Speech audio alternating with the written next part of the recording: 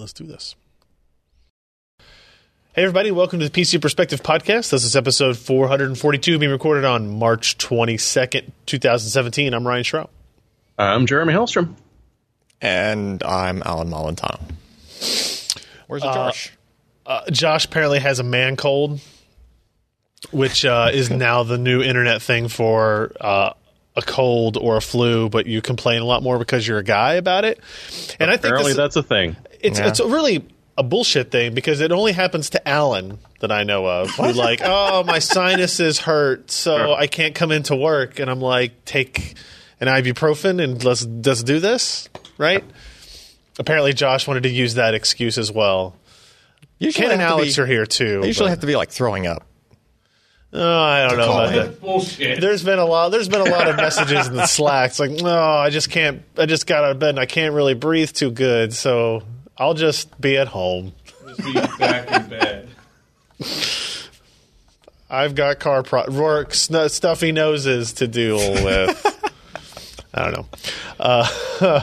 So we're missing a Josh, but that's fine. We'll just talk about things anyway. Make more fun of him behind his back and stuff. You think he's watching? Yes.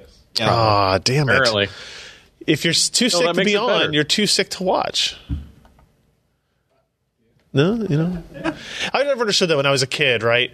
Like, you'd be too sick to stay home, or you'd stay home from school, but you had no problem like playing video games. No, but like you would, right? Well, yeah. And as a parent, I look at it, that's bullcrap. I wasn't right? allowed to like play video games if I was homesick.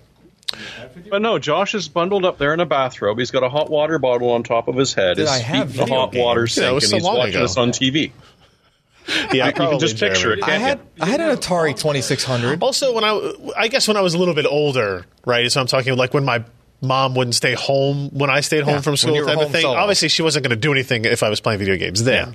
But yeah. So you were home opening your Christmas present. But now, if like my kid stays home from school when she's sick, I'm going to have cameras in the house to make sure she's not playing video games. Ah, you're a dick. You better be in bed. I'll tell you what. I'll let you read a book. And then the cameras are And going to that's start it. talking to the kid because you can like start piping in with his voice. know. Like, Well enough to read a book, she can go to school. right. Oh, no, I was allowed to read a book. Spread But- this disease because you to can your do friends. that in bed. If it was anything other than that, and kid, you're going to school because you're obviously not that sick. Yeah. But I mean, you can watch TV in bed and whatever. That was fine. That's No, we didn't have TVs in bedrooms. Oh, really? Oh. It's a very Again, on passive purpose. thing. Well, yeah.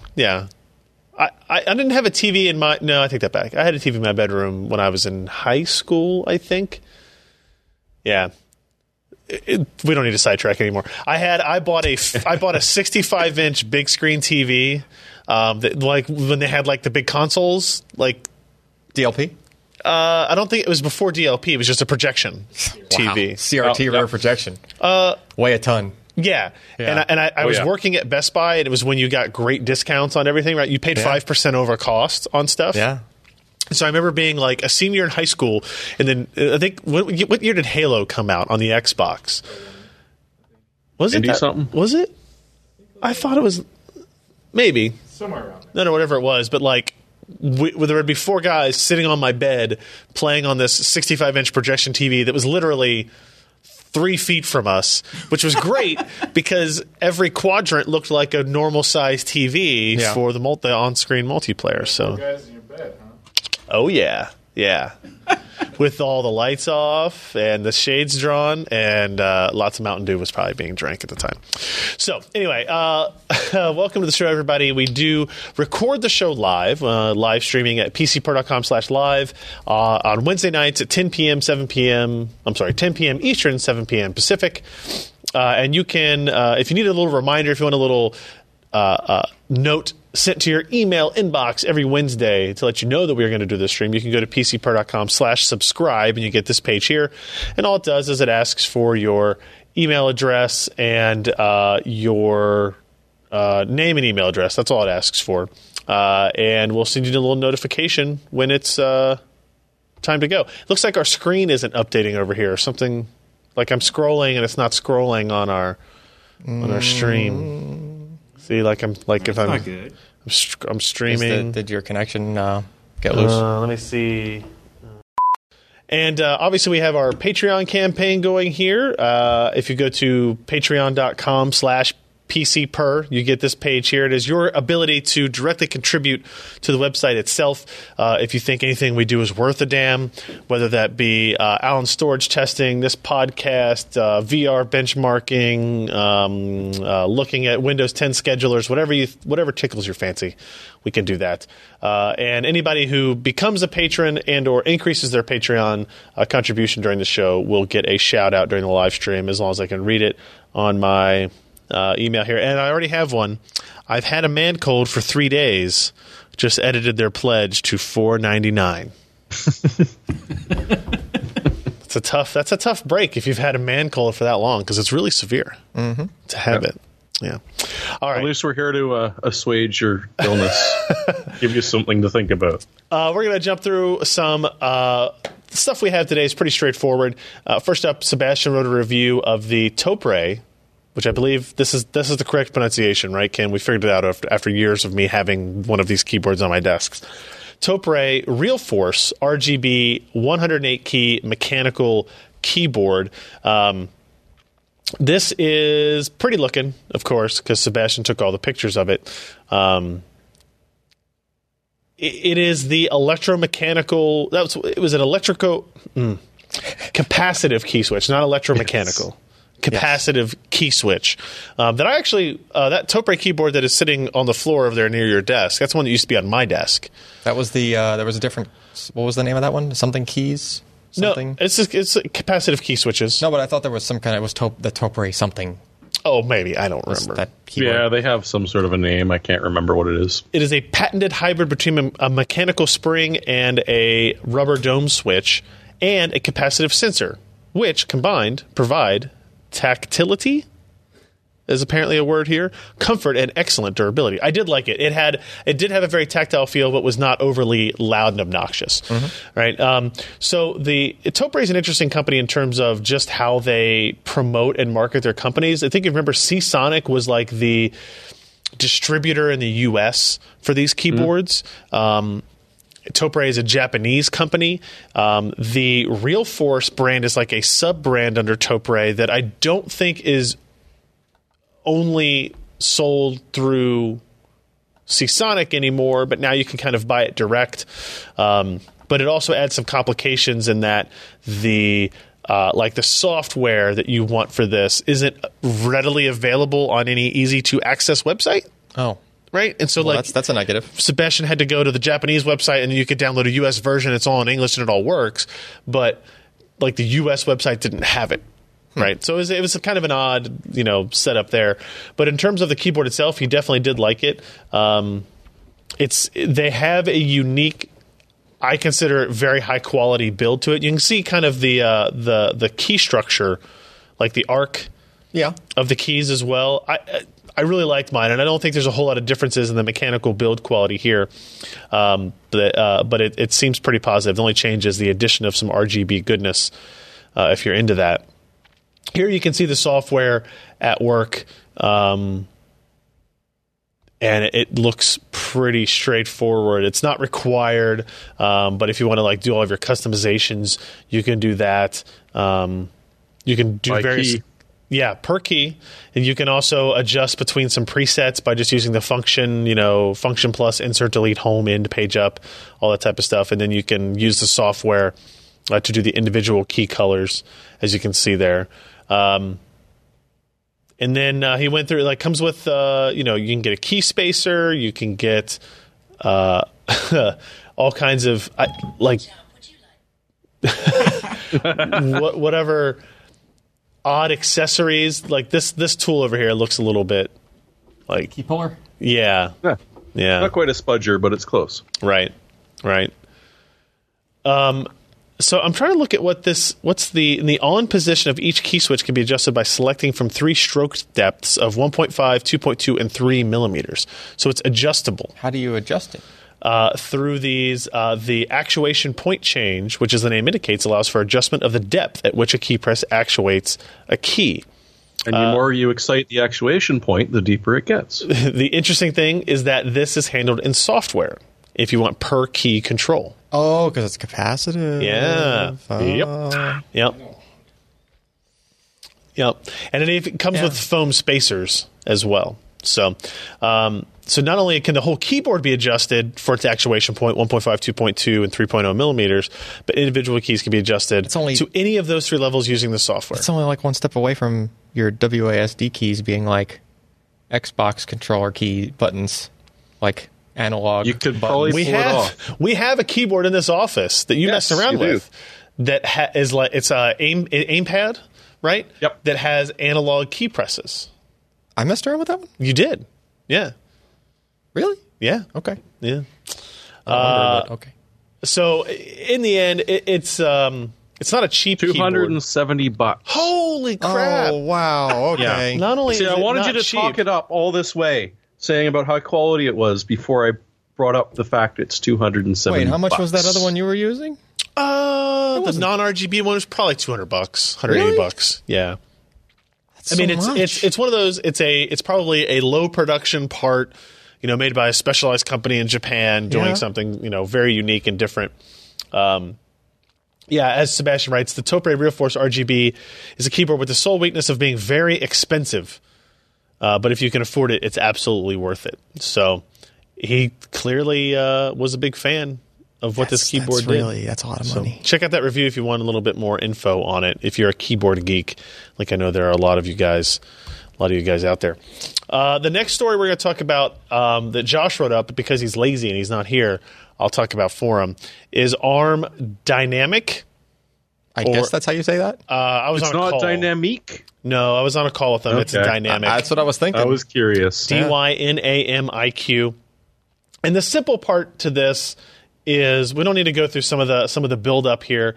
The idea is that ARM has built a fabric that will allow you to attach any number of cores to each other, regardless of the number of cores you integrate, what kind of cores they are, size, speed, that type of thing, right? So if you look at it now, the initial ARM Big infrastructure was like a single core, and then you went into multi-core where they were identical cores. Yeah. And then you had this issue with, well, okay, we want you want some big cores based and some on little design cores, and right? and process tech, we can build these high performance cores that draw more power than we want, but they're necessary to get the high performance we want. And we can design these low power cores that are better and SIP power and they're more efficient, but we can't get everything we want out of them. So they did the big little thing where you could do 2 and 2 or 4 and 4 or 2 and 4.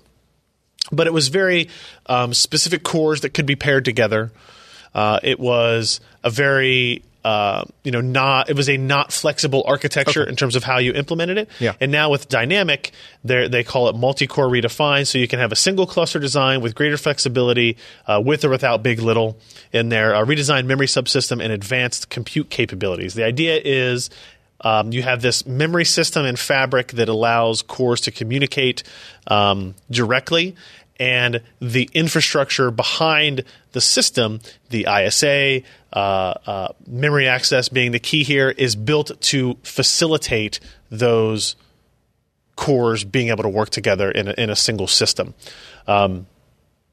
So it's a really interesting thing, and they talk about what the potential benefits here are of dedicated processor instructions for AI, self-driving cars, and the ability to. On its outset, it's kind of like, those are all things that your products already can do or promote or talk about. But the goal is that with more flexibility of their core design, you can build parts that are more specifically tuned to those systems. And the improved access to acceleration is also important there. They're building in this fabric will support external accelerators. So if you're an independent company, you want to build an accelerator for a system, but you want to use various numbers of ARMs and different types of ARM processors with it, you can design the accelerator independently. It communicates through the same fabric and memory system, and they're claiming up to 10 times quicker response to accelerators through this new fabric implementation, which is interesting, right? Go ahead, Jeremy. It just seems really interesting, especially the little graph where they're talking about the extraordinary growth that they've been having. Up top, yes. Because, I mean, already ARM has the most processors on this planet by several orders of magnitude. Not just like 2 or 3 times, but like 100, 200 times any other competitor. Yep. All of a sudden, they're jumping into these markets. Like I was doing the server stuff recently. We've been hearing about Windows 10 running natively. Now they're being able to attach accelerators to it for, well, maybe not HPC, but certainly brute force, large installations. They're opening up all of these other markets. And they're probably going to do it at prices where places that would never consider a forklift upgrade in a decade are like, wait, it's that cheap? And it can do that much? Yeah. It was funny. I was driving home from a storage place with my stepmother, and, I had a phone call with somebody from ARM on the way back, and she said, oh, who was that? I was like, oh, so-and-so from ARM. She's like, oh, what do they do? And I was like, well, they basically wrote the intellectual property for every processor that you probably use on a daily basis, right? If your phone, your tablet, your TV, ARM processors are in all of that. Yeah.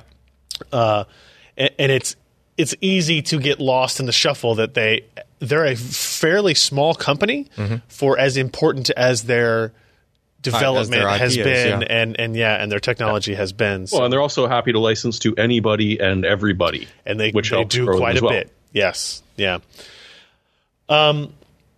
So another key point about this ARM Dynamic release is that it is not. You do not take currently existing Cortex processors and put them into this system. This is for a new core architecture has to be built to develop, to run in this form. Yeah. Right. So you can't take a Cortex A72 and slap it into a system like this and it'll work. Now, so what this is, this is basically telling us that there will be new cores announced later in 2017 that will implement ARM Dynamic technology and capability. Yeah. Now, what they did say is any cores, say they come out with a A75 or whatever it's going to be called that supports dynamic, those will be backwards compatible, so you can use them in a non-ARM Dynamic system if you want to just use standard big little or single cores or whatever you want to do. Makes sense. But it would appear at this point that ARM is going to be tailoring their cores for that technology, which will be interesting, right? Because I think if you look at something like what did NVIDIA call theirs, where they did like 4+1 essentially? Yeah, where they did 4 big cores and 1 little core, and the little core is supposed to do like the idle tasks when the screen was off, and obviously that chip didn't end up being very successful in the mobile market, but that was their implementation. It was a good idea, but it was it was asymmetrical, so I imagine things were a little bit more complicated in how they had to architect that CPU. So ARM has the knowledge to adjust these things, and you can see, they're looking at power savings across all this and the ability to, a lot of that memory architecture is going to be how do we transfer threads from a high performance core to a low performance core that maybe has different cache capabilities, different register capabilities, but in order to save power, all that has to be coherent. Maybe it goes into separate side caches. I don't know how it's going to work, but it seems like we'll learn more later in this year as well. So Josh did a really good write-up on this. If you're kind of curious about what the technology may bring to mobile devices, we say may because as most of the time when we talk with ARM, we're talking about technologies that will be around in a while from now. We're talking the first products that will ship with this is probably mid to late 2018 would be my guess. And we'll know more, I guess, again at the end of this year. You need kernel support as well. Yes. There's a new ISA. It's ARM v8.2. Yeah. Right, so yes, the operating system is going to have to understand this, and there's going to be you're doing context switching across different cores, and yep. Unless they figure out some magical way to manage all that inherently, but I doubt it. It's really hard. It would be overly complex and probably not nearly as efficient as it could be. Yeah, if the other way around. So. Up next, we have a look at the Lenovo Yoga Books, plural. Where Ken did this review. We looked at an Android and a Windows variant of the Lenovo Yoga Book. If you don't know what the Yoga Book is, this is what it is. It's one of these 2-in-1s. It's a yoga style but it's unique in that it's super thin, like super thin and light. What's the screen size on this? This is a 10-inch? Yeah, it's like 10.1. 10.1-inch screen.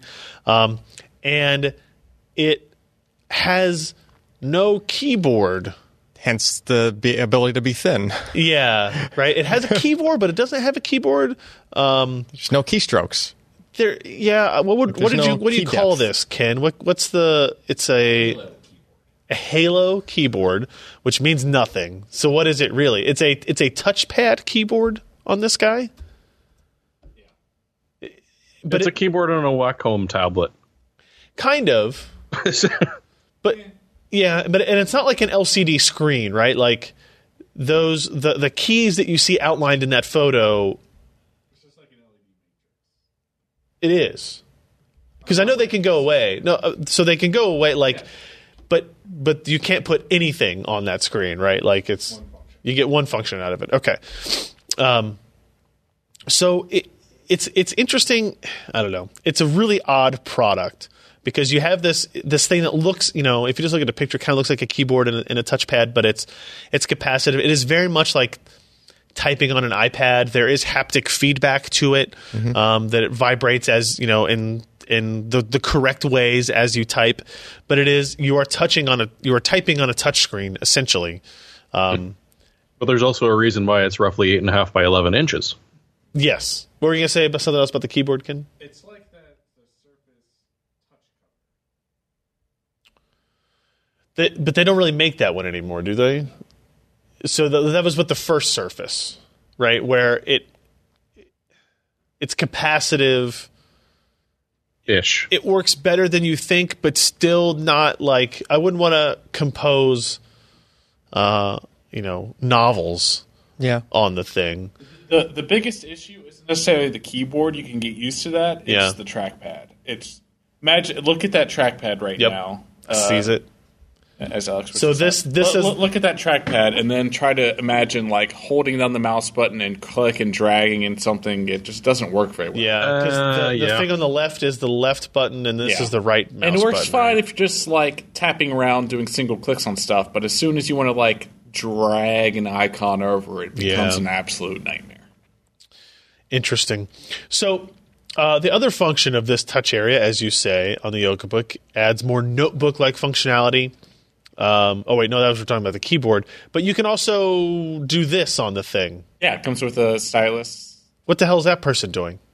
They're taking notes.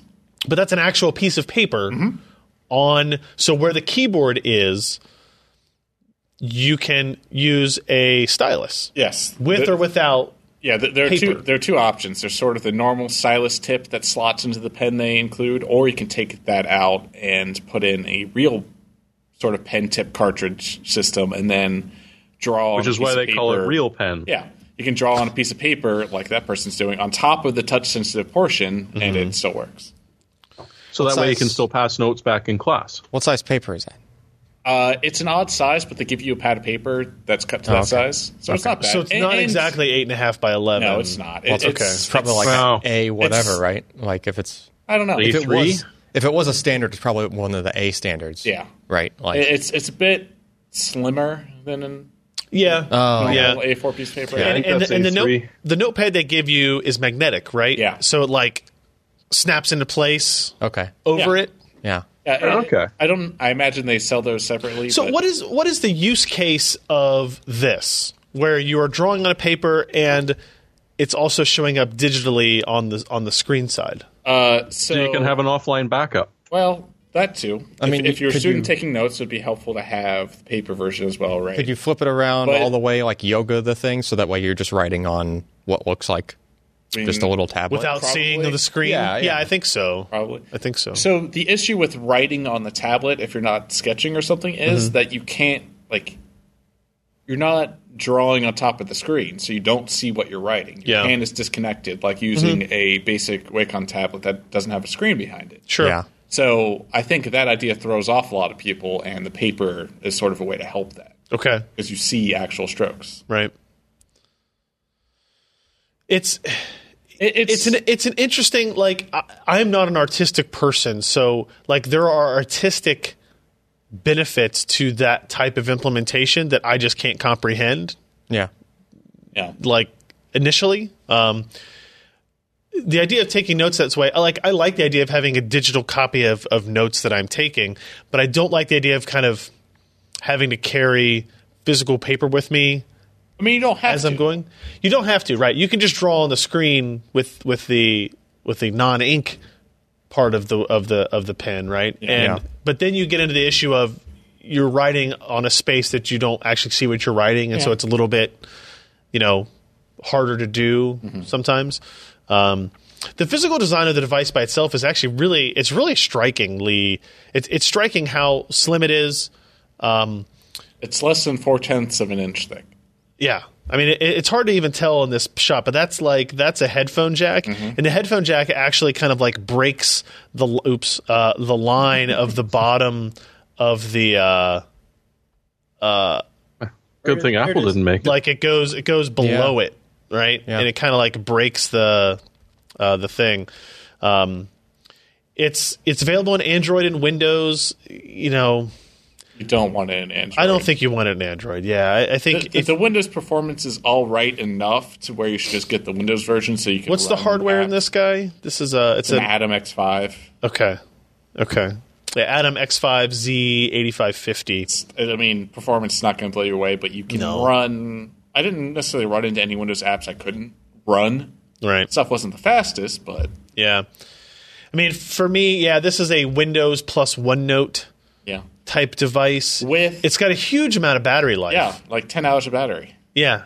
With our screen at 180 nits, it got 9 hours and 3 minutes with a 32 watt-hour battery. While web browsing. Yeah. So plenty of battery. I think I took this device with me on a trip as a media consumption device, right? Like put a bunch of movies on it. I think I was going on an international trip. I was like, okay, this will be good. What kind of screen is it? Is it TN, IPS? IPS, I think. Oh, okay. Yeah. It's not super cheap. Yeah. The Windows version's $499. Yeah. Android version's only $30 less. They both hover about $500. I think they're both $500 directly from Lenovo. This thing would be an awesome device to charge up, throw in your bag. If you're going around to meetings, going around to class, you want to take notes, you pull it out, you take notes, do whatever, if it wasn't $500. Yeah. It's just too much. If you look at the Amazon page, they show, here is somebody being an artist on it. To me, that is Scott would be better suited to talk to this because he uses a Wacom tablet otherwise, and it's very common for people to draw on a Wacom tablet without being able to see and look at the screen. They're looking at the screen while they're drawing. Like to me, that's hard to imagine. How's the latency like between those two? The stylus is fine. It's got a bunch of pressure. There's no latency. I had my girlfriend who's it's updating on the screen as you're moving. Basically. It's completely fine. I think it's actually a really high end Wacom digitizer system. I don't know if it's Wacom specific. Yeah. I mean, it's the stylus is perfect. It's thin and light enough that they're showing you here reading a magazine or a book on it, and you can absolutely do that on it. This shot shows you just how damn thin it is when it lays flat, and it's impressive. And then you get all the normal yoga, type use cases. 4 gigs of RAM, 64 gig SSD, 10.1 inch. So that's the yoga book. Check out the review if you find that kind of compelling or interesting. I hope they don't give up on the concept, but I wouldn't buy this one. Yeah, that's fair. Right? Like I think with ARM on Windows, this could be a very interesting device. To me, this would be a great device if it had some semblance of a better keyboard, right? But you can't get a real keyboard and then use the bottom portion for the purposes of the Wacom tablet, right? I mean, with the stuff we see with sort of modern notebook keyboards and going really thin with the MacBook stuff, and I forget who else has those sort of key switches that are super, super low profile and don't have a lot of travel. Yeah. Actually putting a physical keyboard in something maybe a little thicker than this would be cool. If they had some kind of Bluetooth wireless keyboard, then you're talking about something else you got to bring with you where you flipped it over into the other mode where the Wacom tablet was face down and you just had the keyboard in front of you while you were doing it, that might work, but that's another accessory you have to have. And as long as you can put it all together in a package that's folds up easy, that might work. But yeah, check out that review. I would agree with it. I had pretty high expectations for it, but it didn't quite live up to It's what I wanted it to be, but I do like the idea as well. A quick update on our Patreon editions here. Cardboard Ryan edited their pledge to $5, up from $3. Thank you, Cardboard Ryan. Nice. Thank you, Cardboard Ryan over there. Zach Attack edited their pledge to $5.99. Thank you, Zach. And Cash Me on the Street, how about that? Is a new patron at $3. Yeah, we'll cash you. So thank you very much for that. All right. Here's another thing that happened this week. We posted our story of the Qualcomm Snapdragon 835. This is a new SoC / mobile platform from Qualcomm coming out. 10 nanometer. Yeah, coming out. Now I guess they've announced. The Sony announced the phone on it. It's widely expected that the Samsung Galaxy S8 will be using this SoC. That's right. Yeah. You were using when you were in New Orleans testing out the Gigabit LTE stuff that was on there. So we've gone over the Snapdragon 835 many times here. I will quickly recap that the Cryo CPU, the Cryo 280, is the first part using the semi-custom licensing from ARM, which means you take a Cortex A70 whatever, you can modify it and then produce that. Right, as opposed to either taking it off the shelf and taking an A72 off the shelf or building your own custom one based on the ARM ISA. Right. You can take one, modify it, and then ARM validates it and lets you use that instead. So meaning that they are the die is different? Well, ARM doesn't make it the die, right? ARM just licenses the IP, right? So what Qualcomm's engineers do is they take the IP, they build the processor, they make changes to the structure. Yeah, so it could be memory system, it could be power management, it could be whatever. I wasn't aware that they weren't allowed to do that before. But you either had to do it all from scratch or take their part. Right, and now the semi-custom is, and I think the one thing that maybe guys like Qualcomm aren't excited that they have to do is they have to give their design back to ARM. It's like open source. Yeah, but ARM doesn't have the rights to sell it to anybody else. Right. They just have to approve. I don't know if they're approving of yes, you're allowed to produce this part now, or what it is.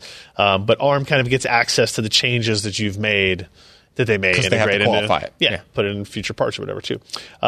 So that's what the Cryo 280 is. It is semi-custom. It's a 4+4 design, 4 small, 4 big, but they're not telling us what parts they're based on.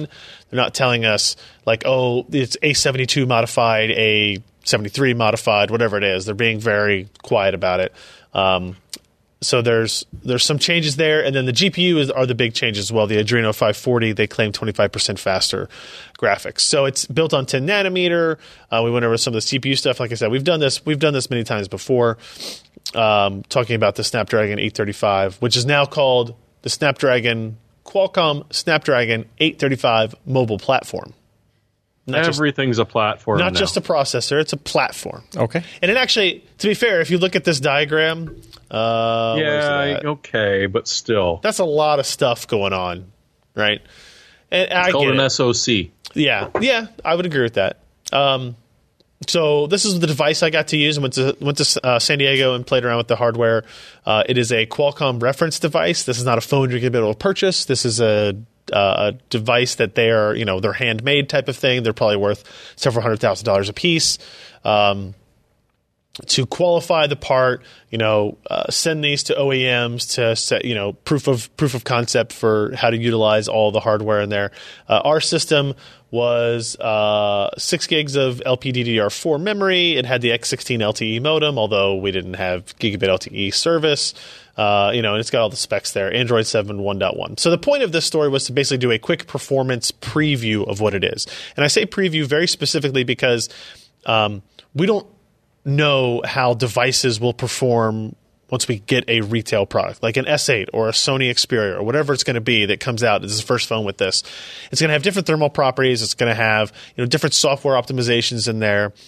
This is really a spot check for us to see how Qualcomm is living up to its claims. So one of the most important tests that we run, because we didn't have that much time with it, and something that I think was a proof point enough for us to include, if you look at Geekbench, Blue is the single threaded, green is the multi-threaded results here.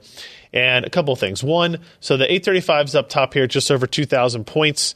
It is faster than the Huawei Mate 9, which uses the Kirin 960 SoC, and it is significantly faster than the Snapdragon 821. I think we're talking about, let's see, what are we at here? 35% faster from the 821 to the 835. So that's a pretty big uptick in single-threaded performance for something they didn't really talk a whole lot about. Now, also worth noting is that the Apple A9 and the 6S and the Apple A10 and the iPhone 7 are still rated much higher in single-threaded performance. Yeah, that's always such a big difference. It's a huge difference, and it's always been Apple's calling card, right? Like, they're not worried about multi-threaded. Yeah, but look at the multi-threaded score on especially on the A10. Yeah, yeah, which is it's not bad. It's a 4-core, right? Yeah, or no? It's a big plus little. It's a 2+2. I think. Yeah, 2+2 is that's what it is on the Apple. Yeah. So. Also keep in mind there are OS to hardware optimizations and iOS that you can't do on Android necessarily, and so some of that has to be taken into account. But for Qualcomm, it's the fastest Android-based platform we've tested. And if you look at the multi-threaded results, the 835 is faster than everything else that we tested here, and way faster than the 821, which was a 2+4, or was it 2+2? The what? The 821. 821 was 2+2. Okay. So you're going to get a big uptick there because you're just doubling the amount of cores, even though some of them are little. But the 835 is 52% faster than the 821. So a pretty big change there. Although probably we would have wanted to see more single-threaded performance to try to catch up to that gap with Apple. Memory results are good, moving up to LPDDR4, slightly higher speeds there. If you look at some of these browser-based tests that are really just JavaScript performance tests, Google Octane, again, look at the Apple results are always very high because of the tight integration of the OS and hardware. But the 835 is faster than the Kirin 960, which is its kind of primary competitor for right now. And obviously, than itself, the 821.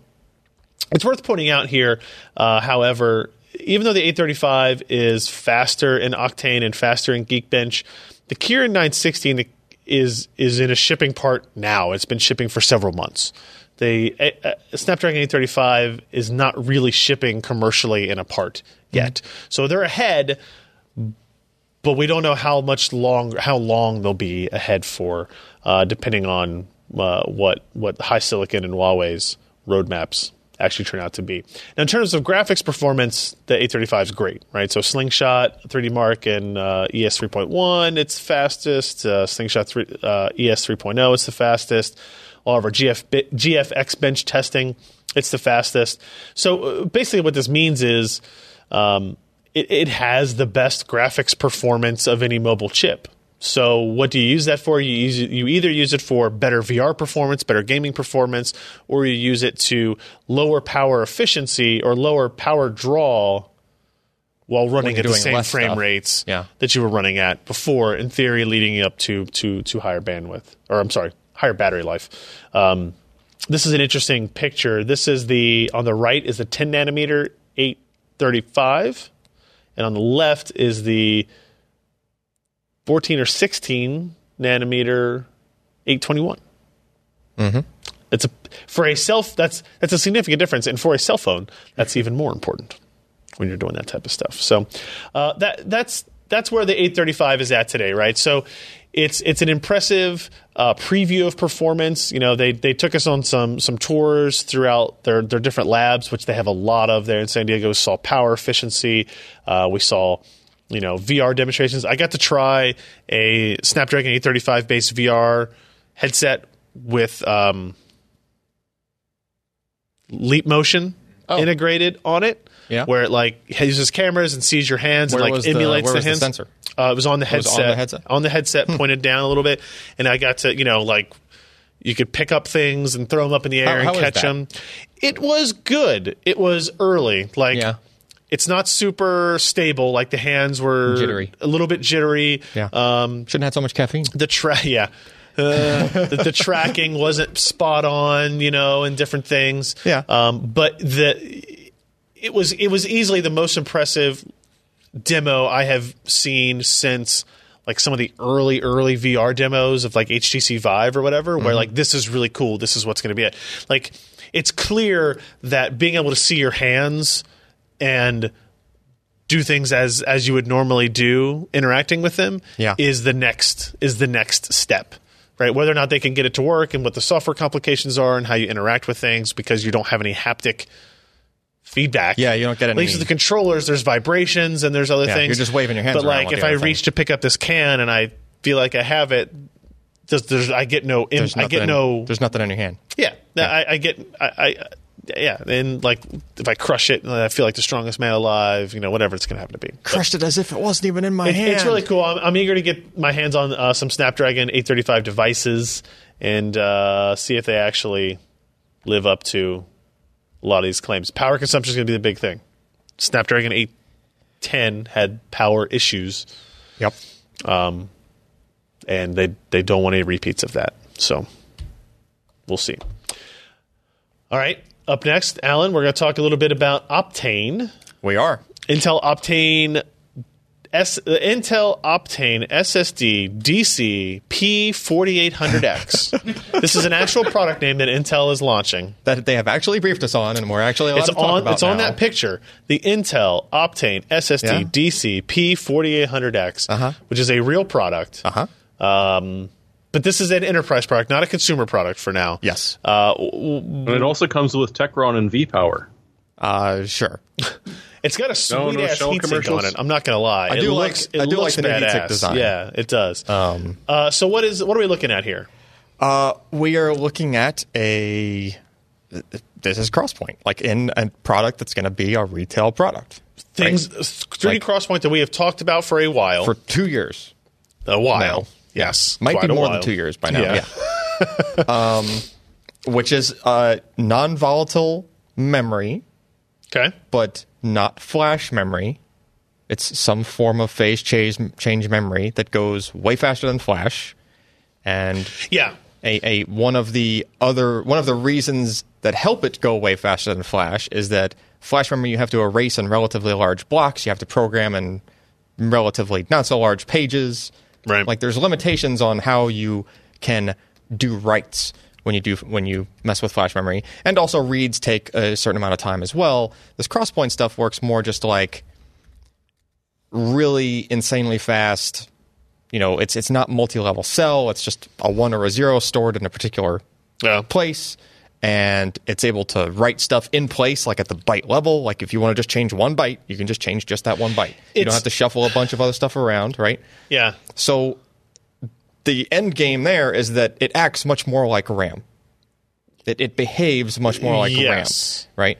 Yes. The speeds are not quite as fast as RAM, but they are much faster than NAND flash. It's not that they're not quite as fast. They're not as fast as RAM. Well, they're especially not as fast now, like in this form, because you have to do several hops to get to it through NVMe over PCI. So it's worth pointing out that like there's 3D Crosspoint and then there's Optane. Yeah. Crosspoint is the technology at the chip level. Yes. Optane is the implementation of the technology on a product level in products at this point through PCIe. Yes. Right. Yes. So like which has its bottlenecks. Yeah. So if you are writing to RAM versus writing to Optane, like if you had an Optane die, and you were timing, how long does it take to write this byte to it? Right. It's about 10 times the latency of RAM. Okay. But 10 times the latency of RAM is still way faster than the latency of trying to write to NAND flash. Yes. Right. You're still like 100 or 1,000 times. I wish they had made these terms less similar sounding. Like if you're having a conversation on the phone, you talk about NAND and RAM. Yeah. It's a little bit more confusing. I know. Well, you could just call it flash. There you go. Just to make it easier, we'll just call it flash. So the point of that is that as we look at this product, as we look at this picture and this spec sheet, it looks like a PCIe SSD. It is a PCIe SSD.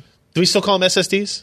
I guess so. It is still a solid-state drive. Yeah. But it looks like a flash PCIe SSD. But it is behaving very differently technologically. Yes. Although at the end of the day, who cares? Like it's super interesting technologically. Sure. But the performance and the pricing and what capabilities it offers and kind of pushes forward and advances is really what matters, right? Yes. For either consumers or enterprise or whoever. Yeah. So this thing is not meant to be the thing that replaces Flash. Okay. Meaning why? You're not going to buy, if you had a server that had, say, 4 terabytes worth of, P3700, which is a Flash enterprise SSD, you're not going to replace those 4 terabytes of Flash with 4 terabytes worth of this. Okay. Oh, God, no. Just because it's more expensive? No, the price. Primarily because of cost. Okay. But also... But you could have one sitting in front of them, couldn't you? Yes. You don't necessarily need all of the Flash or all of what is in that Flash right now running that much faster. Yeah. However, it would make a pretty mean caching layer for that stuff. I think let's start it out this way. Like the Optane SSD, the P4800X, as I'm just going to call it, the P4800X is a product that will exist in an add-in card as well as a 2.5-inch U.2 drive, right? And it's primarily aimed at 2 implementations. Mm-hmm. One is to expand your memory footprint. Yes. And the other is to cache your SSDs. Yes. Right? Or hard disks. Like just a caching layer for anything slower. Yeah, right? Yeah. Okay. So, but it's interesting in that depending in which method you go with is very dependent on what your workload is. Exactly. Right? Yeah. If your workload would benefit from more memory, but you don't want to spend, because memory is still significantly more expensive than what this is. Yes. Right? Especially when you get into the high rank densities. This is an option for that. Yeah, you could have a server that you wanted an entire like half a terabyte database sitting in RAM because you just needed it to go that quickly. Yep. Right? Instead of having to buy a half a terabyte or 3/4 of a terabyte of RAM and put it on a server.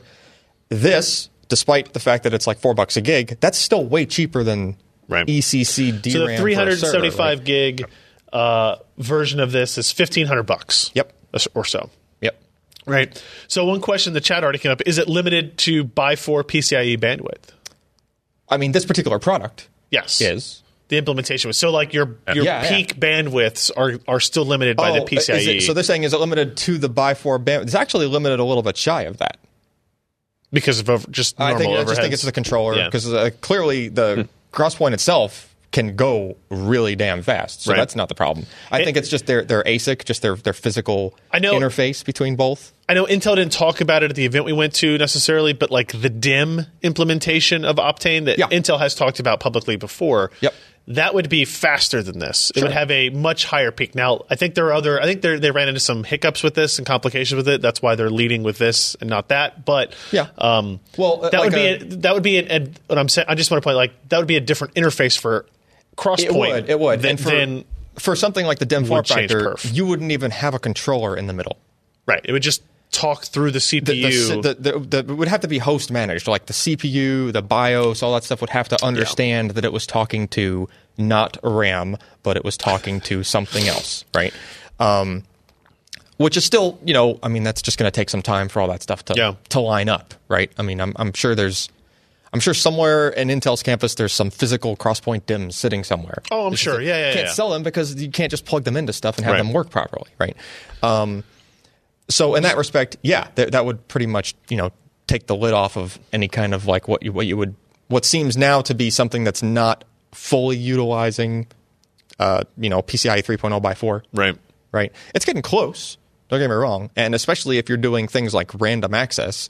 I mean, this thing, it has sequential read and writes rated at around like a little bit over 2 gig per second, and it has random reads and writes rated at the bandwidth equivalent of the same. Okay. Like the same 2 gig per second. What would that be on like a P3700? For what? Those random... like what would a P3700 actually reach? Yeah. I mean, they're rated, it's like, I think 440,000 or something like that. Okay. But you have to hit a queue depth of like 256 to get that. Right. Whereas this, at a queue depth of, I think, 12, it hits 550,000. Okay. So, and if you go even lower on the queue depth, which you have to realize for a server, or for pretty much most workloads, as we've come to find out more and more often lately, you don't hit 256 Q depth. You don't like the Q depths you typically run at on a machine are on the low end. I would say if you're hitting 256 Q depth, probably something's broken. Yeah, it's like your database is jacked, or there's some other bottleneck. Yeah. Or you need to spread it out more. Yeah. So the key for not just an Optane thing, but anything that's a storage thing, what you want is you want the stuff as quickly as possible. Right. You want the latency as low as possible. Yep. And you want it to be consistent. Mm-hmm. Right. You don't want it just low. If it's low most of the time, but 10% of the time it's, a really long latency, that would be bad. That's bad. Right. Yeah. NAND devices have to do management and shuffling around of data. And that's this slide here shows up to 60x better at the 99th percentile quality of service. Yeah. So what they're showing is it just looks like this huge scatter of mess of dots there on a plot, right? But the blue dots that are stretching all the way up to that's like what, a couple of seconds worth? Yeah, so like 3,000 milliseconds. Yeah. So that's like some of those IOs are taking 3 seconds. Right. Like individually. There's not that many of them taking 3 seconds, but there are some. And what's actually blue represents their own P3700. Yeah, blue is their own P3700. And the SSD. Orange at the bottom here is the Optane P4000X. Yeah. The longest latencies of the Optane SSD, you'll notice that there's actually a white space between the Optane plot and the fastest IOs of the P3700. Yeah. Right? So it's actually like the worst for this is better than the best for NAND. I do want to point out my favorite part about this is the configuration is an Intel 2U server codenamed Wildcat Pass. Okay. I don't know why. I just thought that's even their servers have to have code names. Sure. So, and then actually after you've done Cougar Point, where else can you go? That next chart is very interesting because it's Intel has a habit of doing this to me. I'll be kind of thinking of, actually, I'm trying to do, like, we're actually bouncing this idea. Alex didn't even test this. We're bouncing around the idea, like, what if you had backups running to a thing at the same time you were trying to randomly read it? And, like, how could you possibly do tests that do that? And then here Intel comes along and goes, we're just doing this write pressure test. So they already have a name for it and everything, and it's already just, like, a solved thing as far as, like, so testing. This emulates a workload going on in the background. Yeah, you're steadily increasing. That's what these steps are. Yeah, you're steadily increasing an amount of random writes. Okay. Like an IOPS. Yep. Like a steady IOPS of random writes in the background. Yep. So imagine you had something else just kind of loading on IOs onto this thing. And at the same time, you have some other thing like, a web server's running on this or something, right? It needs to do random reads. Yep. So the blue mash here represents the P3700. Its latency. Yeah, it's a latency. Or no, actually, it's random write megabytes per second on the right. No. And then its average read response time on the left. Yeah. So that scattery blue line that's kind of climbing up there. Is the increase in latency as the write load increases. Yes, but it's the latency of the reads. Of the reads, right. Yeah. Whereas the orange here at the bottom is the Optane. Optane with that same stair-stepped random workload. write latency going on over time. It just doesn't care. So even at an early state, it's 8x better. Yeah. But towards here at the end, when you're up to, you're writing 750 megabytes of data per second to this drive, which is a lot, to be fair. It is. And your antivirus decides to kick off at just that moment. Sure. Yeah. And your backup job just sort of kicks off for some reason. Yeah. But the average latency is 40 times lower on the Optane drive. Yeah, because the Optane doesn't really care that other stuff is going on in the background because it doesn't have to do all of the extra shuffling around of data that Flash has to do. Yeah. That kind of stuff makes the drive busy doing other stuff, right? And that means that some of those reads have to wait in line. They have to take extra time to get serviced. So, again, it's a pricey thing, but in this case, one of the examples Intel showed was this the server example. It's actually like the next one down, right?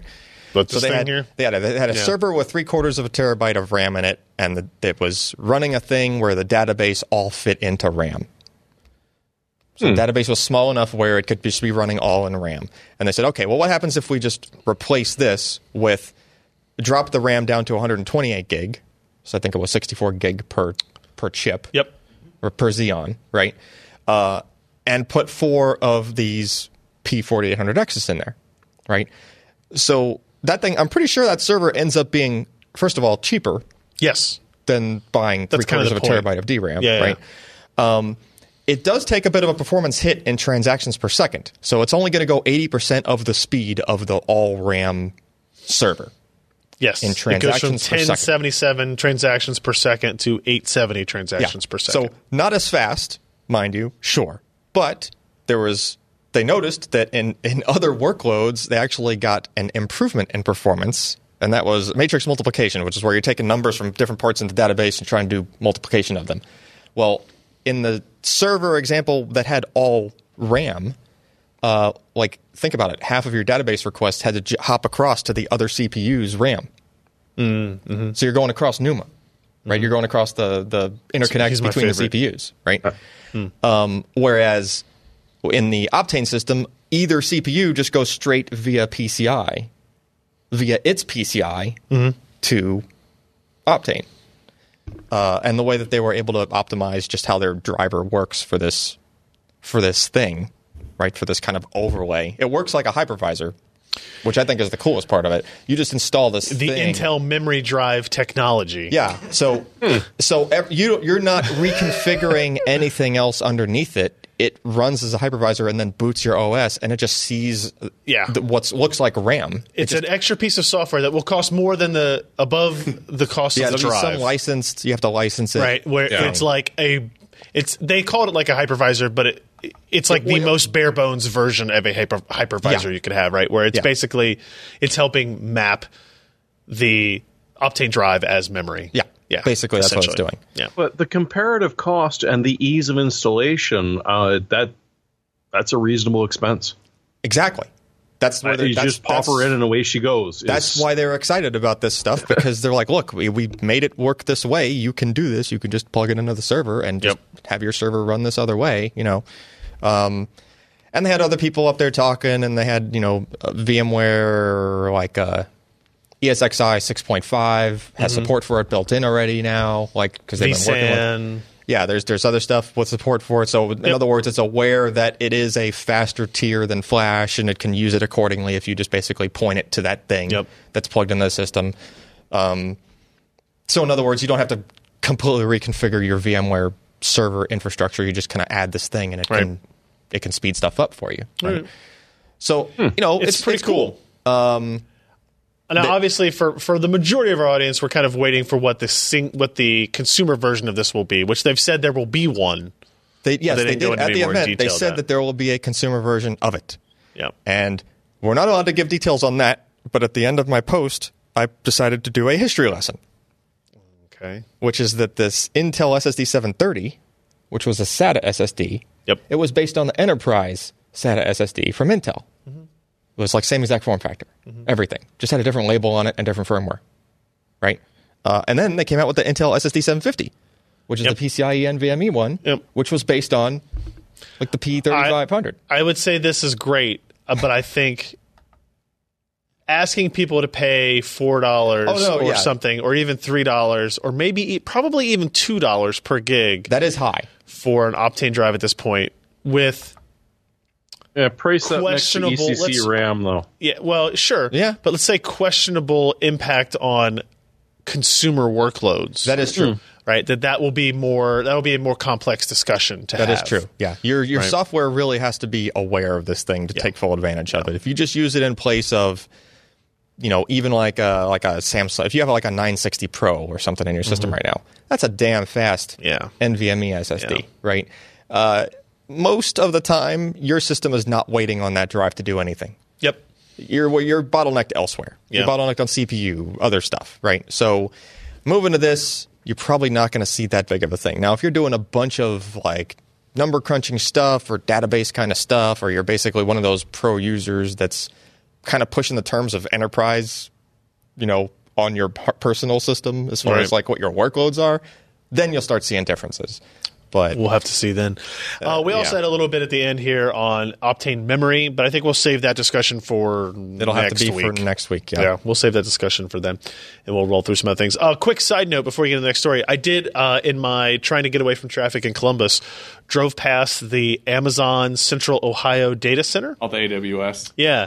Because it was funny because my stepmother had said, as we were driving past, she's like, oh, this is the new Amazon warehouse. And as we were getting closer to it, I was like, awful big cooling towers on that warehouse. That building doesn't look.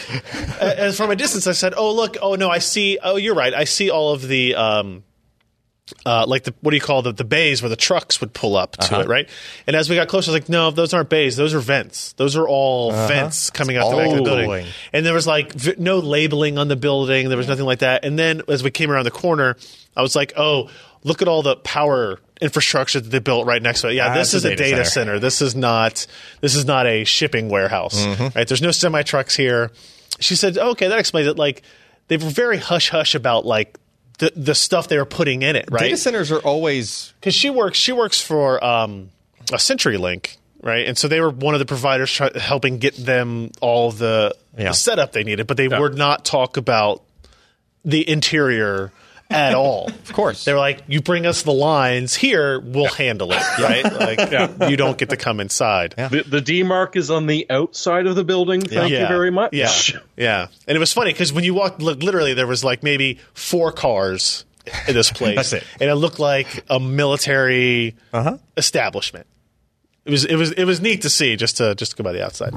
All right, so let's go through the rest of these things a little bit quicker. Bitphoenix announced a did they actually call it the Portal? That looks so cool. I see you. That looks so cool. That's really funny. Did they actually call it Portal? Yes. Yeah. That's it's probably licensed. It's probably not licensed. It's not licensed. There's no way. God, it's so close though. It's really cool looking. It's so close to the robots. For people on the audio version, this is a chassis that is. It is basically a computer case. Is it micro ATX? Looks like. Mini ITX. ITX, sorry. I'm just waiting for the sides to pop open and start shooting you. It's mini ITX, but they clearly just like wrapped a plastic thing around it that makes it kind of look like the turret from Portal. Yeah. And they have a black version, they have a white version. I love how it comes out there, right? Like you just need like a linear actuator there to Yep. Maybe not that fast. That's really cool looking. Yeah, it's neat. Do we know anything about price on this, Jeremy, or is it? Not off the top. It's $140 rather. There it is. Is that the GPU up top? I thought that was first thought. I thought it was reserved CPU. It's reversed. So that whole thing is bigger than I would have thought. So if you look up here, you can see the video card slot. Yeah, upside. It's upside down. That's a decent sized case then. It's mini ITX, but it's fairly deep. Yeah, $139. It looks like the product page is up on Newegg. That's pretty neat. It's about 10 by 16 by 16. That's a pretty good case. Percentage. It's pretty neat. That is pretty I've seen one review of it. The review could have been done better.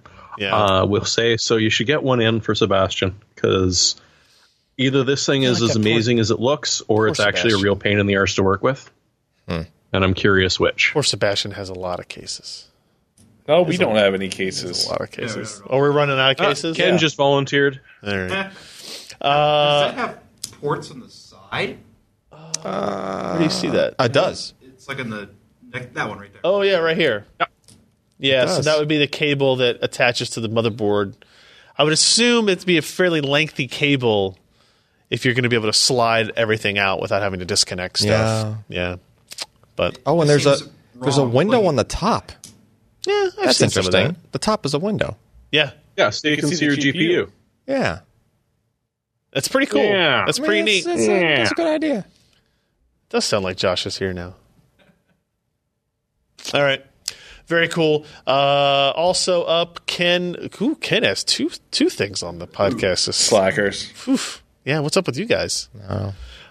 Sprint, Qualcomm, Motorola, we were just talking about this a little bit earlier, demonstrating Gigabit class LTE networks at New Orleans. And this is that Motorola device in a weird box. Yeah. Did they say it was using Snapdragon 835? Yep. They did? Okay. So yet to be announced device. A yet to be announced device We have a hard time getting that number and speed test on like copper connected gigabit. So this is an LTE device. It's not running on Wi-Fi, and it was in a stadium. Were there people in the stadium at this point, or an arena at this point? People were filing in for like pregame stuff at this point. And this is on Sprint's network. Oh wow! Yeah. Well, it was probably. So explain that part for me, real quick, Ken. Like there was.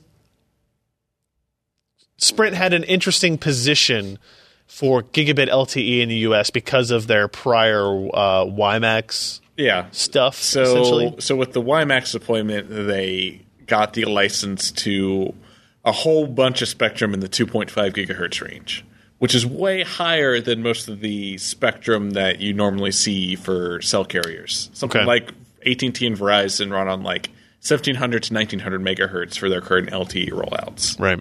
So this is very high frequency spectrum, which gives Sprint a couple of advantages here. They can do super small antennas as compared to the other guys because antenna size is inversely proportional to frequency. Yeah, math. So they can do large antenna arrays in small deployments and deploy those where they need them in cities. So they can have a box that's doing 4x4 MIMO, which is what enables part of this, and they can have microcells that they can just put on top of buildings as they need them, as they see load increase, which is a nice thing. And they also see a massive benefit in carrier aggregation, which is the idea of taking multiple LTE bands and connecting to them at the same time to sort of reduce load upon the network and increase throughput, which we're seeing the throughput part here. So I think it's 100 of the top markets, Sprint currently has 3-channel carrier aggregation turned on. Huh. Interesting. Which kind of puts them far and away above a lot of the other carriers who just don't have the spectrum next to each other in the band to do this. You could do carrier aggregation with spectrum that isn't immediately next to each other in the same range, but it's just much more difficult of a problem. Do you have to have different antennas and stuff for that? Yeah, you have to have different antennas, and I think different radios even, maybe. I don't know. Okay. I think you have to have multiple radios to be kind of on those two frequencies at the same time. Gotcha. But Sprint has, I think it's like 160 megahertz of spectrum in the 2.5 gigahertz band. Which looks like they say 204. I think that's their total allocation. Okay. I think it's like 160 in 2.4 specifically. Okay. And an LTE channel's 30 megahertz, I think, currently. It's something like that. I think it's 30. Okay, is about what they're using. So they can do. Does it do HSPA as well? No. Damn it. This is an LTE thing, and then Sprint with the legacy 3G networks because of that stuff. I love imagery like this when they talk about like 2.5 gigahertz. What's the HPUE?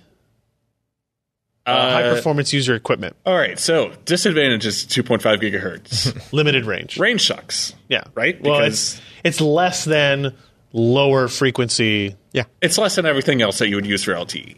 Okay. Well, it's less than everyone else. Okay. So in order to overcome this sort of disadvantage, the carriers who are using 2.5, because Sprint isn't the only carrier in the world that's doing this. SoftBank, who owns Sprint now, but SoftBank in Japan. Convenient. Is kind of the pioneer of what they're calling HPUE, high performance user equipment. So essentially the idea is it's a sub-spec of LTE standards that allows your device to go into higher power transmit, which helps the distance that the... Yeah, that's the limit, is talking back to the tower. And the limit is actually on upload. Yeah. So... HPUE turns up the radio for upload so that you can contact the tower from further away. Yeah. And they say, if you look at this diagram, that it gets you in about the same range that something like 1900 megahertz, which is kind of where the majority of LTE sits. I still find that the most amazing part about cell phones. You don't really think about it, but like your cell phone has to talk to that tower. 2 miles away or a mile away. Yeah, and that's the limiting factor. From this little thing. Yeah. It has to have the power to get back. You don't want to use a lot of power. Right. That to me is still like And that's why your battery air is certainly a conductor, but it's not an amazing conductor. I feel like my dad when he would say, like, I don't know how your fancy technology works these days, but whatever, right? I feel like that when I said that out loud, but it was like, how does this send it all the way over there, right? Yeah. I can barely understand how the radios on that talk to Wi-Fi, but to think that it's going through things and through walls and all that crap, and they have to account for all that is really good signal processing. Yeah. So the downside of HPUE is that it has to be implemented by the device manufacturers. They've seen some adoption. The LG G6 was announced at MWC last month, or earlier this month, I guess. It's the first device that has HPUE, but they say there'll be more. This Motorola phone we saw has it. Right. I wouldn't be surprised if something like the Galaxy S8 had it. Cool. Seems to be something that people are implementing and jumping on. Yeah. All right. Yeah. So essentially their demo revolved around showing us 3 of these Motorola phones simultaneous. If you scroll down, I think I have a photo of the speed test. Yeah, so they wanted to show sort of distributed load across the network as opposed to just pure throughput, because there's not a whole lot you're going to be able to do with 600 megabits per second on your individual phone. Yeah. But these technologies enable everyone to get faster speeds as more people connect to the network. Yeah, that's one of the things that the gigabit push from Qualcomm and others has been really, is like the more higher performance modems you get on the network, the better the aggregate bandwidth of the network can be in total. So as people buy like Galaxy S8s and those proliferate out through the networks, like people who are on S7s and S6s will see improvements in their bandwidth. Yeah.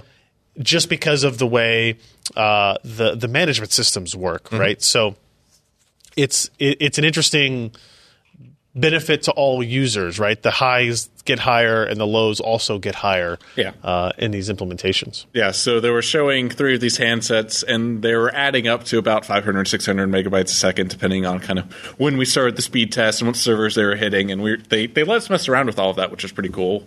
And again, it was a production network. If you somehow had one of these devices in the arena, which there are no devices with 835 out, right? But if you had a device that had the 4 antennas, which this has for 4x4 MIMO, and an 835 or something with the X16 modem, which is only the 835 at this point, I think, then, like, in theory, you would have been able to do it in that arena. And it was a completely production network, and they were showing it off. The people with Sprint phones who were in the crowd were still connecting to that same cell site that they set up. So speeds got a little bit slower throughout the night as more people connected to it and were using data, but there wasn't really sort of a big hit there.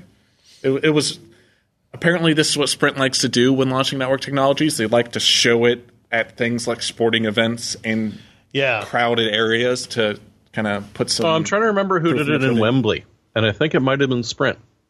Well, probably not Sprint and Wembley. That was paired with Voda or whoever it was over there. Yeah. I mean, the big they were thing again is showing off. That is the torture test, right? So because if you're going to test it, you might as well test it there.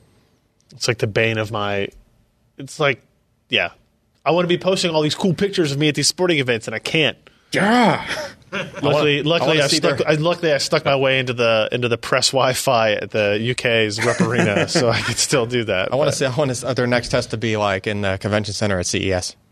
Yeah, no, that's the torture test. I mean, that would be the one. That would be the test. Since we've been going to CES, like my first one was in 2010, somewhere around 2012, 2013, you could actually start to use the cell service, and it's actually usable in that convention center now. I don't know what these networks did, but like... I think what ends up... It might have been just user equipment, to be honest. Well, what ends up happening lately, like they'll bring, local trucks, local cells like temp sites, but then like you have good signal, but the issue we'll run into is like your internet is still crappy because like the uplink from their site is like running out of bandwidth. Basically. Honestly, like that was the case in like 2010 and 2011, 2012 as LTE started rolling out, but like I don't see that anymore at CES. Man, last CES wasn't that bad. Yeah, like I don't remember like we had trouble getting signle at that hotel, but I don't know if it was the hotel. Yeah. Like I would have my hotspot at the window. No, I'm talking about at the hotel. Oh. I remember having to like drop your phone, like turn off LTE on your phone and drop down to 3G or 2G to even get a data connection. Sure. In that place. Yeah. Huh. This was back in the good old days. I think the proliferation of sort of higher performance and better LTE modems has helped that. Yeah. So that's pretty cool. I'm more excited about this than I thought I was going to be, the gigabit class LTE stuff. Good, because you're going to hear a lot about it. Yeah, I know. but like, it's coming to the U.S., you know, there was the event in Australia that Maury went to, and I was like, okay, great. One carrier in Australia is going to have it, whatever. But now it's Sprint. T-Mobile's talking about it. AT&T's I think Verizon is, I mean, they all have to be. Like, they're all going to be. It's just a matter of how much they're going to charge me. Telstra will talk about it. They won't roll it out for a long time. Telstra is selling it today in Australia. Like, it's available today. You can buy the mobile hotspots today. Really? Yeah. I'm shocked. Yeah. Sprint's demo was the first demo in the US. In the real world of gigabit class LTE on a handset. Telstra was only showing it. They were on showing the only hotspot. the hotspot. That's right. Yeah. All right. Couple of quick notes here on the Vulkan multi GPU support. There's a lot of updates. There's a lot of updates to this. Jeremy, can you explain any of this to me? It's none of it is confusing whatsoever. No. Update. Are these in time order or numeric order? Yeah, okay. They're in time order. Start at the top. So long story short, this is where we figure. They go bottom. The latest is at the top. Yeah. Yep. So we have figured out that as far as implicit multi GPU on Vulkan goes, it's not tied to Windows. So you can pretty much pull it off on Windows 7 and 8.1. 10, no problems whatsoever. Explicit, not implicit, but explicit. The ones we all like to watch. Mm-hmm. Pretty much the same story. Mm-hmm. And then there's the unlinked multi-GPU, the MDA, which is sort of the Vulkan native one, is going to be interesting because it's backdated all the way. It doesn't matter what you're going to do unless you're running an Apple, in which case they're a little bit upset about Spock for some reason. Apple doesn't like Vulkan. Apple does not like Vulkan at all. You guys can't see it on this, but I do want to point out, Alan, you can see on the screen that the Amazon ads correctly picked up like Learning Vulkan books over here on the side. Cookbook. Yeah. Vulkan cookbook. Oh, interesting. Yeah. So, of course, Linux is it. It supports it. It actually does a better job because, like, we're still watching some of the drivers catch up for DX11, DX12. Yeah. But, for Vulkan, Linux is pretty damn good and has been for a long time. Mm-hmm. So is the deal that we thought it didn't work in 7 and 8.1, but it actually does? That was the thing. But it will, but it has to be, like, people have to do work to make it work. But if it was LDA, then pretty much... originally the thought was it wasn't going to work at all. There was some miscommunication, I think, some of it on Vulkan's side, some of it on the press reading it. Okay. But they did not make it clear. The unlinked MDA, graphics card agnostic, they didn't care. It can just provide multi-GPU. But if you want to do the LDA, they started out sort of saying, no, it's going to be Windows 10 only, and then, it's turned out with a bit of work, don't worry about it. You'll probably be able to pull it off as far back as Windows 7. Right. But, like, the vendors have to add support for it in their drivers. That's like it's not like it's some easy thing that they just we got to flip this one switch in our driver and make it work. No, they actually would have to like do some coding work to like make it work with the older driver model that's in OSs before Windows 10. Gotcha. Right. Yeah. But it's the old Windows display module, whatever that acronym was. I would imagine it would be more work than it was to implement under Windows 10 drivers model. Well, you're going to have to, and plus you're going to have to need to go back to an almost extinct operating system. That too. At least as far as Microsoft is concerned. Although, 7 is still in a lot of places. Yeah, it is. As far as percentage used currently. Largest market share? Oh, that's the outdated table. Don't show that one. All right. Well, there you go. Your update. I appreciate all the marks, like the strike throughs on that table. Yeah, this one, like it's dedication to accuracy. Well, we thought it was this, but no, it turns out that's not that. Then it was sort of supported, and no, it's an equivalent as long as you program said equivalent or find a driver that supports it. Yeah. All right. Let's see what else we have here. Corsair quickly. The new 10 keyless K63 mechanical gaming keyboard. Yeah, so if you don't want to spend $270, yeah, okay. Maybe what else you'd you got? spend $80. That's less. 80 is definitely less. So they did chop the numpad off it. So you're buying less those cherry switches. Yeah. And they are You're basically cherry red. buying less of everything. Yeah. Apparently, You're buying this cherry is red. It's got a red backlight, so you can't do by key. But it's just only a red backlight. Okay. Yeah. Yeah. $80 pretty Corsair. $80 ain't bad. But $80 is way less expensive than most of these other. It is apparently made out of plastic as opposed to the aluminum that every other Corsair keyboard is made out of. Oh, so it is? it is a Correct. bit cheaper, but Yeah. But apart from that, it runs on the same software. So if you're used to one, I wonder if it still fits in the Go for lapdog. I would suspect so. Yeah. 'Cause it looks like I'd it's be the shocked if it same. didn't. It looks like that cover. I'd be disappointed if it didn't. Let's put it that way. Yeah. It looks like it's following the same form factor, just made out of plastic on the lid Yeah. instead of brushed aluminum. Looks like But it makes sense 'cause Amazon you've got- has it for $79 on pre-order. All right. So you've got umpteen billion gaming keyboards on the market, which are mechanical switches, the vast majority of which start at 100 and go up. Yeah. Yep. Yeah, if you really want one, but you don't want to spend the money, and plastic, I mean, do you really want to beat someone with your keyboard? Maybe it's best it was Kinda. plastic so you don't actually hurt them. fair. This one's plastic, isn't it? Yeah, it's not a K series. It's only the- like it's only another the- brand of Corsair keyboard. It's only the top plate of the other ones that are strafe. aluminum. Okay. Yeah. So it's not. I mean, I don't think it really adds that much to the strength of the thing. Nah. All right, a couple of other things here. We have the EVGA updated SC17, or this is new. 4K G-Sync, mobile G-Sync.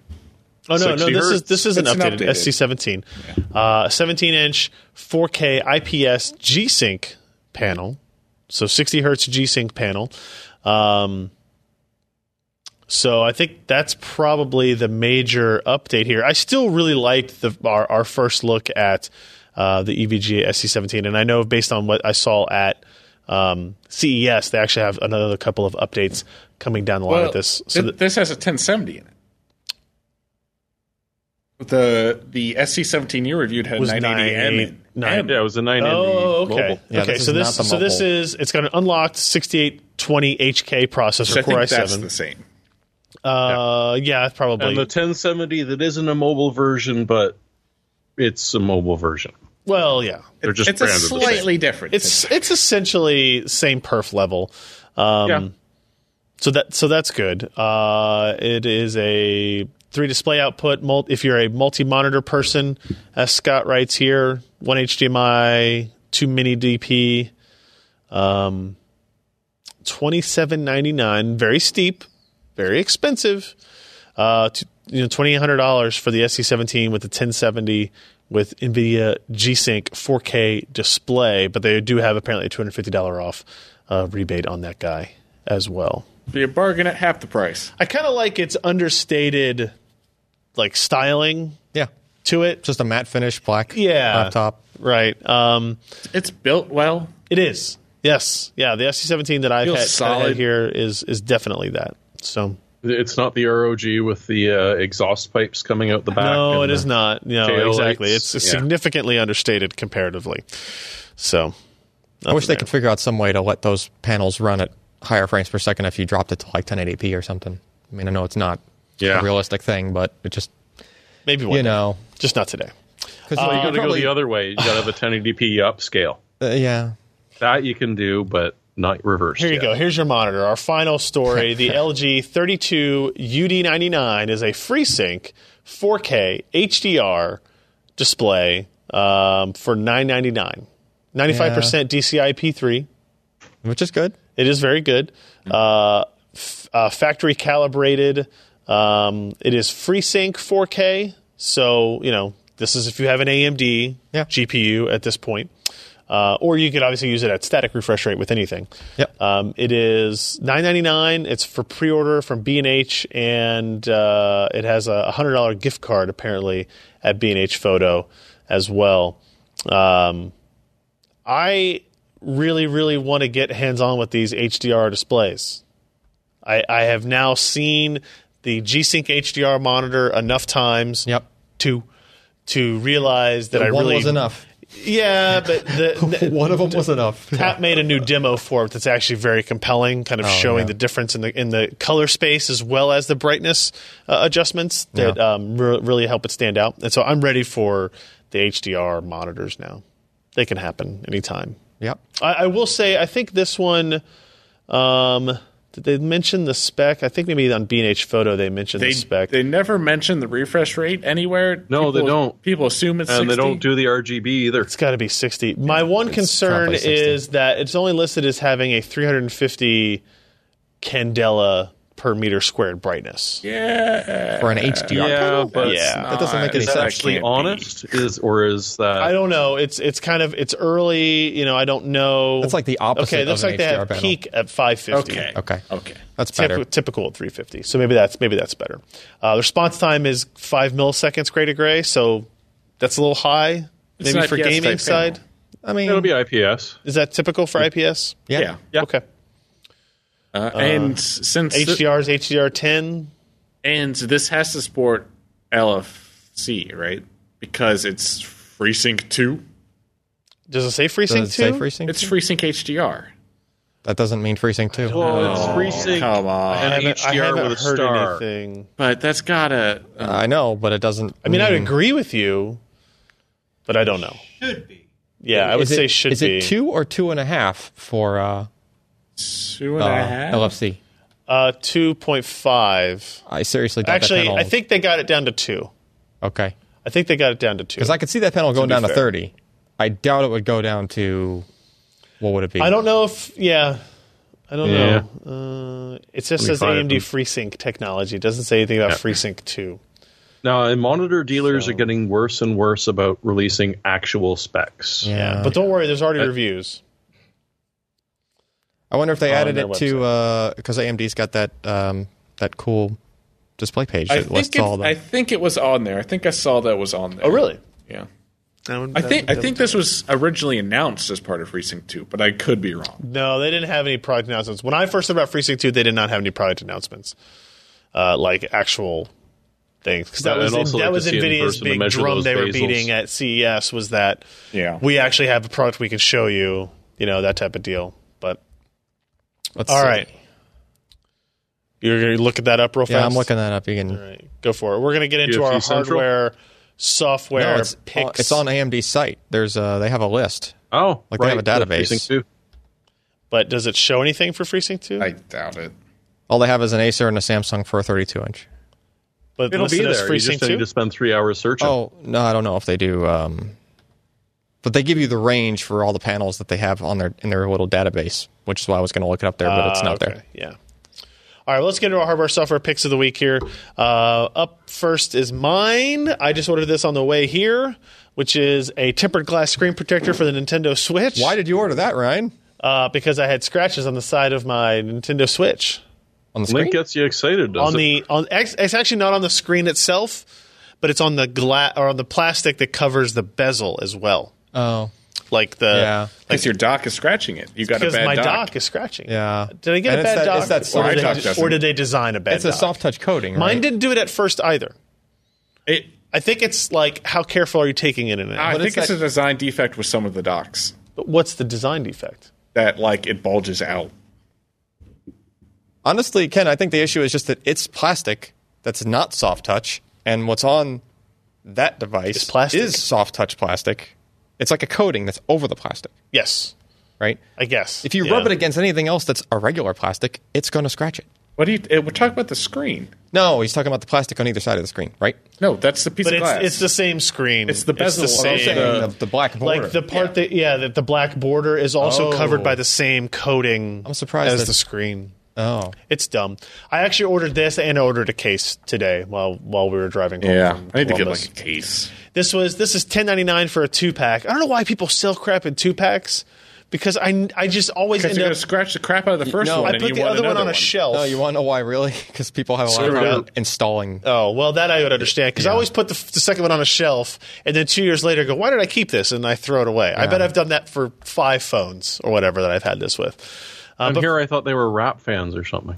Yeah, I'm more impressed that this thing already has like close to 1,700 customer reviews and 5-star rating on it as well for $10.99. Yeah. So if you have a Switch and you care about it, and I actually don't know for sure that this covers the bezel all the way. It looks like it does from the picture. Like it maybe does. It looks like it does. I mean, a lot of people have been buying these. But even if it doesn't, I really don't care if the bezel gets scratched. I just want to make sure I don't accidentally scratch like the actual part that's covering the screen. Yeah. Anyway, so that's it. That's what I got. AM film, tempered glass screen protector. AM film. IM film. AM film. I am film. All right, who's up next? Jeremy?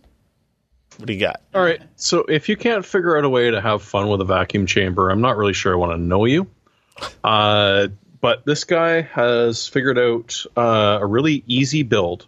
Frankly, the hardest thing to do is find someone who's risking a run-in with the law that's throwing a air conditioner or a fridge out on the yard, because all you need to do is harvest a compressor from it. Yeah. Other than that, the parts are less than $30. Yeah. And you can sit there and watch a vacuum chamber at work in a giant bell jar. I'll scroll back and forth here so I don't. You can get like a legitimate vacuum pump from like Harbor Freight for pretty cheap if you're in the States. Yeah, but it's still $100, $200 easy. Yeah, but you can also use it to fix the AC on your car and stuff. So it's handy. Well, you could also do it with this thing. I mean, one trip to the... But look, there's a light switch on it. That's pretty badass. Yeah. Switch. Yeah. One trip to the auto shop and paying build. someone to refill your AC is like, the cost of the vacuum pump, basically. Yeah, but it's an oil pump. So it's cheap to run. It's easy to run. It's a great build you could do with your kids if you wanted, or just if you're not used to working with electronics. There are useful purposes to having a vacuum chamber as well, but this is something that you could use for other builds. Or you could just screw around with it with, as he does, a pop bottle and a bunch of shaving cream just to see what happens when it hits vacuum. Is that just a block of wood that's the base for the chamber? Well, he's got a silicone cutting mat sitting there and a bunch of okay. Whatchamacallit around I was trying to figure out how he was sealing it, because it would just suck through the wood. It's just the cheapest amount of silicone sealant you can find. Yeah. Ooh, yeah, it's a silicone plate that it's on there. Like, I mean, come on. You could eat your cookies, or you could do that. Well, you can still eat them. But he didn't put any peeps in there. Yeah, you want to see a peep? Peeps should have been in there. You're right. So it's a little fun. Teach your kids about science, or just to screw around because it's hilarious. Hey, teaching it's kids going to cost you $30 in an afternoon. Shaving cream. Oh. All right. Always wear your eyeglasses when you're doing this, because that glass jar could implode. Wait a minute. Yeah. And now you can teach your kids about the difference between exploding and imploding. It's fun. Okay. Somebody didn't delete. What link are you? Was the Josh one in there until just recently? Is this what you picked this time? Yeah, that's what I picked Okay. this time. Alan, what do you got? So a few weeks back, I tried to pick a cable that was supposed to be a Type A to Type C cable that went like 5 gigabit, and my pick was a dud. Mm-hmm. We figured it out during the podcast, but it said USB 2.0 in the title. Yeah. So it's like, hey, I ordered this. It looks like they finally found one of these, and it wasn't. So this one I have ordered, received, and tested. Okay. And it does go. It's a full-blown USB 3.0, like to Type A to Type C adapter cable. Cool. So if you have any of those, is it really that short? Yeah. Okay. It's only like 6 inches long. It says it right in the title, doesn't it? Yeah. Yeah, but I was looking for a short one because, things like the Samsung T3 and other external, SSD type things tend to come with a really long cable, which I think is silly. Like the T1 came with a really short cable. T3 came. It should come with both. I would agree. It should come with both, but some of them only come with a really long one, which you got to keep bundled up and you try and travel. Yeah, with and if you're just putting it next to your laptop on a table or something, it's just annoying, right? So for the longest time, I was looking for just a short, stinking cable that actually went the right speed, and that's one. $8. $8. Before we move on to our last picks, go ahead. I was going to say, I love the suggestion. Order this item in quantity, because it weighs very little. Yeah, well, they are charging you $3 for shipping on this. It's not a Prime thing. To minimize total shipping costs. Yeah. Yes. Yeah. quick mention before I miss it. Richard Johnson became a new pledge on Patreon for $5. Thank you, Richard. Thank you, sir. Who do we have left here on our picks? Do we have anybody? Just, it's Ken. Is that Ken with headphones? No, that was last week. Am I missing anybody then?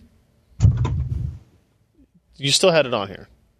Your Bear Dynamics? Yeah. That was last week. Well, I took Maury and Josh off. You did take Maury and Josh off. Okay, so there you go. Those are our 3 picks. Okay. Ryan and I didn't even hear the podcast last week, so we didn't know. All right, everybody, that is going to wrap up the show for us for this week. PCPer.com/podcast is where you can find all the back episodes and URLs to subscribe to the podcast in MP3 format or on YouTube or find the video downloads or anything you want to do from there. We welcome you. And again, PCPer.com/subscribe if you want to sign up for our mailing list when we do live streams for the podcast or any other events. I know we're planning one with Intel next month on storage side stuff, so you'll want to sign up for that for sure. Because we always make people give away if they're going to give away stuff if they're going to do a live stream with us. So that'll be worth noting about. So with that, it is very late. We will finish up the show. We'll see you next week. I'm Ryan Shrout.